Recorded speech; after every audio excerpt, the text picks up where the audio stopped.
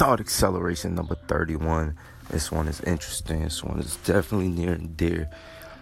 It's called One Day at a Time. One day at a time. And for more visual motivations for the people that are embarking on something new, something challenging, something that requires growth. Probably makes them cry at the end of the day. Makes them scream and thrust their fists at the sky asking God why. If you're feeling like that, which is a very common feeling if you're headed towards success, then this is definitely one for you. Now, one day at a time. Most people say, yeah, I'm just, how you doing, man? Oh, well, I'm just taking it one day at a time. Right? Like, is there any other way we can take it? Does somebody else have a formula to where they can,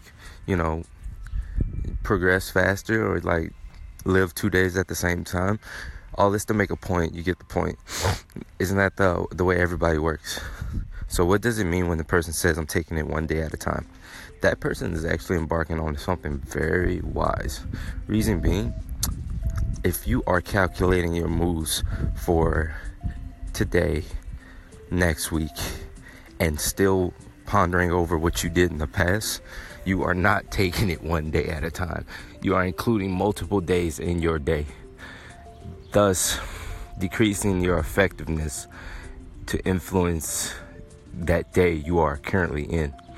Let's bring it back. I used to ponder over past events, and for some people who are close to me, they know exactly what I'm talking about. I will mull over things that happened to find the chink in my armor, to find where I went wrong, what happened, what did I do, right? And once I found it, which is not a bad thing to do to reflect, once I found it, I just continue to beat myself up over it. Oh, that's not loving yourself, right? So also I would fret over the future, over what's to come. What's my next move? Should I be doing this? Should I be doing that?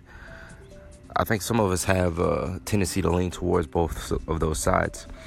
Where I never really was, where my focus never really lied, was in my present and how my circumstances now can be used to influence what's to come. Because that's the only thing that really matters, right? What's next? Or what's now, because it's going to soon be next. So I was not living one day at a time. There's a man who developed Johns Hopkins Hospital. His name escapes me right now. He says that most people ask, how did you do so much in the little time that you had in your young years? How did you do so much? He says, I live in day-tight compartments. That means he puts all of his energy from the morning he wakes up to when he rests at night. He has a burst. He has a 24-hour burst. That's it. Or a 12-hour burst, you should say. That's all he focuses on. Now, sure, you have to worry about, that bill's due then, this has been getting out of hand. I probably should keep track of that, something happened in the past, and this is why this is that. Yes, you can do all of that, and those are necessary, vital forms of life. You need to know when bills are due, and you need to reflect on what you've been doing. True, it's how much time do you give to those things versus how much time you're spending in your present actions, right? The best way to do this is to write a detailed plan of what you expect to come based on what you will do, daily disciplines, right? Because the object of this is to choose your results. If you are worrying about the past, you have not chosen your results effectively. So you're mulling over where you are now because of what's happened. If you are fretful of the future, that's because you fail to choose your results, and you know bad is to come because you feel powerless. You feel like things are just being given to you. So write a detailed plan and choose your disciplines, because you do not choose your results. You choose your disciplines, and your disciplines choose your results.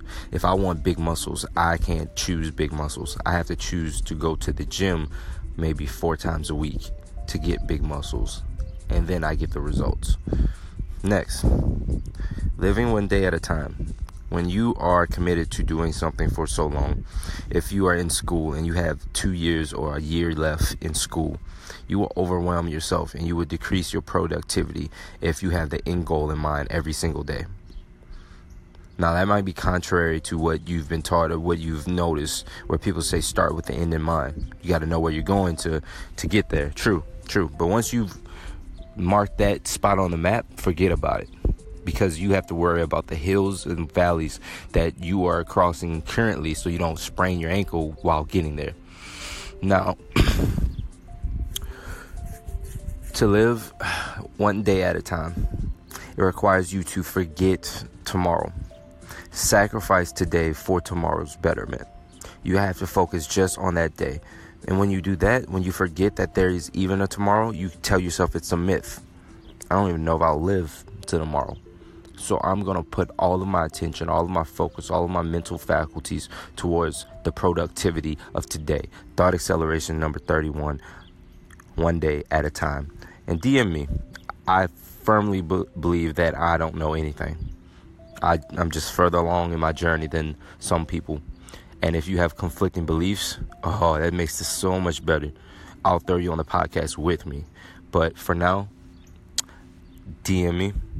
And there's a chat box under this. Let's get this chat going where you can share your comments, your personal stories, and how you feel that this is reflective of your life. Bringing your thinking up to speed.